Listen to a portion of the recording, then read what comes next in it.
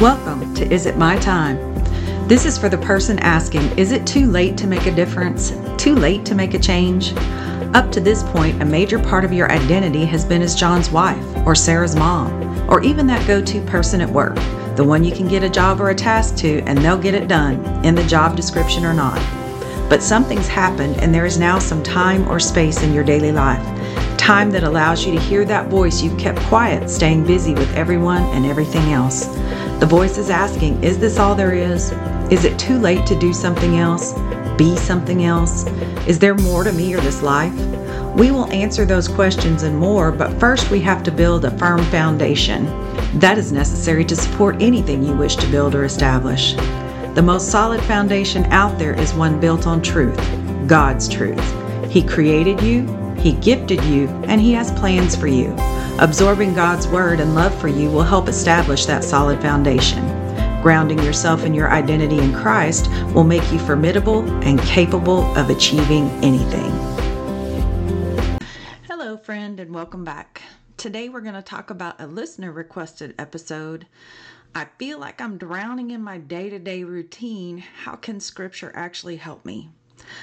And with today's busy schedules and demands from all sides, it's easy to get to feeling overwhelmed. And I don't know about you, but after too much overwhelm, I just want to shut down. Shut out the world, anyone and everyone who's putting a demand on me, but most of the time that's just not possible. You have to keep working if you want to keep your job.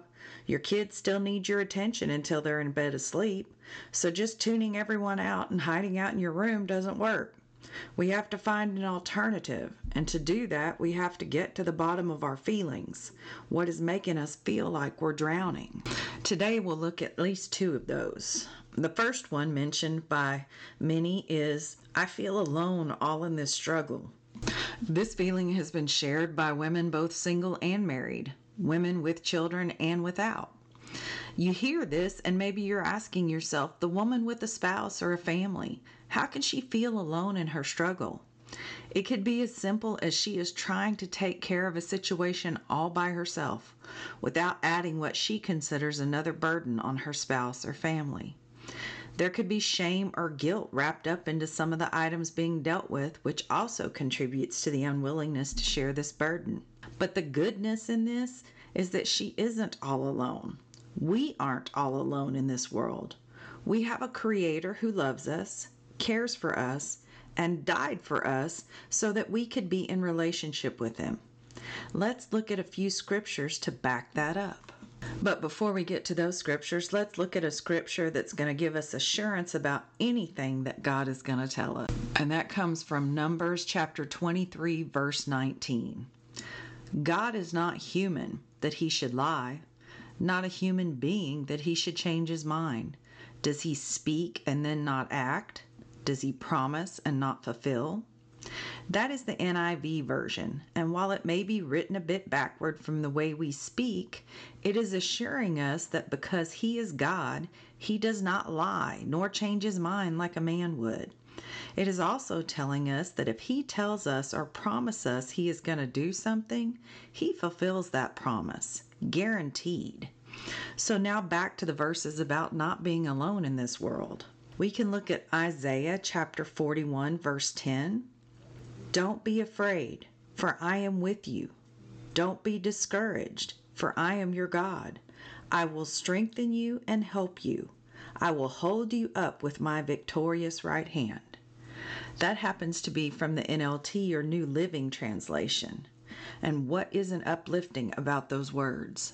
That's a verse that if you're trying to memorize scripture would be good for memorization. It's definitely one of those that's good for writing on a sticky note and putting around in obvious places to see around the house or in the car or at work to remind you when you may be feeling discouraged or alone.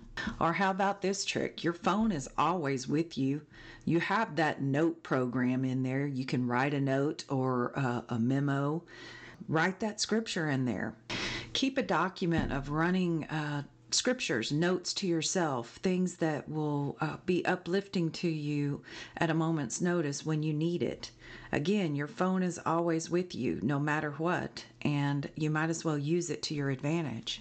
Here's another scripture from the New Living Translation. This one's from Matthew chapter 28, verse 20. And be sure of this, I am with you always, even to the end of the age. These were Jesus' very words to his apostles when he gave them the Great Commission. And that Great Commission also applies to us, and in turn, these encouraging words apply to us as well.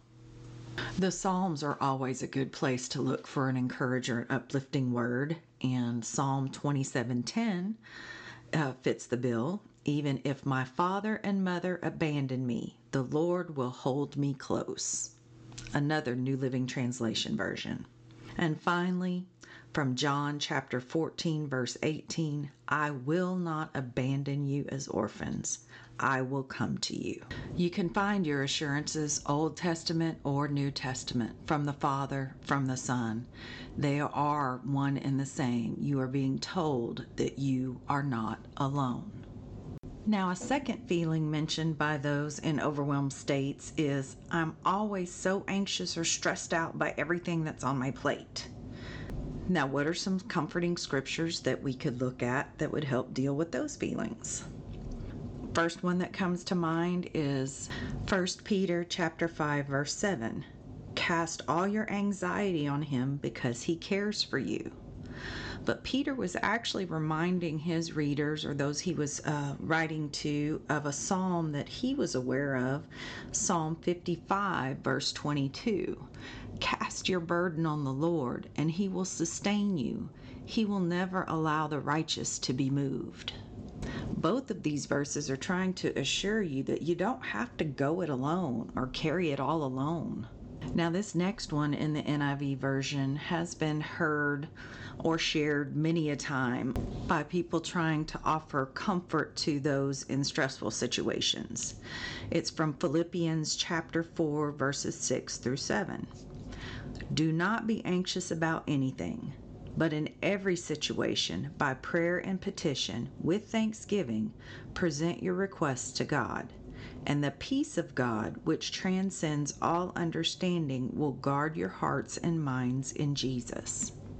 Now, I don't want you to hear me saying that the minute you pray about the situation, that it's going to be granted or resolved exactly as you requested the prayer to be resolved. That's not what I'm saying. What I am saying, and what this scripture is saying, is that once you give it to God, you have laid the request at his feet. Basically, you have let go and let God, in today's terms, you're going to be given a sense of peace. And the reason it's going to transcend all understanding is because the situation isn't resolved. It hasn't been fixed, but yet you're still going to be at peace about it. And the reason you're going to be at peace is because you know you've given it to the one who can do something about it. You will be at peace because you have surrendered control in the situation and are willing to accept God's decision in the matter, whether it is granted, denied, or even not addressed yet because it is not yet time. You are content to wait for his timing in the matter. And that brings us to Psalm 94, verse 19. When anxiety was great within me, your consolation brought me joy. Anytime we turn to God's word and we allow it to console us or encourage us, it'll bring us joy. Now let's turn to Matthew chapter 11, verses 28 through 30. Come to me, all you who are weary and burdened, and I will give you rest. Take my yoke upon you and learn from me, for I am gentle and humble in heart, and you will find rest for your souls. For my yoke is easy and my burden is light. While Jesus was trying to comfort those burdened and weighed down by the religious rules of the society at that time, it could also be applied to us today and being burdened by everything we chase, looking for fulfillment in today's world. This verse is telling us if we believe in Christ and accept his grace and come to him with love, faith, and hope, we'll find the fulfillment in our relationship with him. And when we find that fulfillment, our striving will cease and we will rest. In 2 Thessalonians chapter 3, verse 16, we hear from Paul, "Now may the Lord of peace himself give you peace at all times and in every way. The Lord be with all of you." That was a greeting he was given to the Thessalonians and later on to any future readers of his letter. As you can see, God does not want us to feel alone in this world or in going through life. When we catch ourselves feeling that way or voicing those thoughts, we need to turn to Scripture to put the truth back into our minds and reframe our perspectives. I hope you found some value in today's episode, and if you did, please share it with a friend. Until next time, may your studies be fruitful. Well, I hope you enjoyed today's episode. Next time we'll check in and see what progress we've made. I'll share a few of my favorite scriptures, and I'd love to share any you found helpful. You can share those in a review of this podcast or over in my podcast community on Facebook. I'll drop a link in the show notes. I'll read some of those reviews or posts and share about the scriptures you've written about. Until next time, happy reading.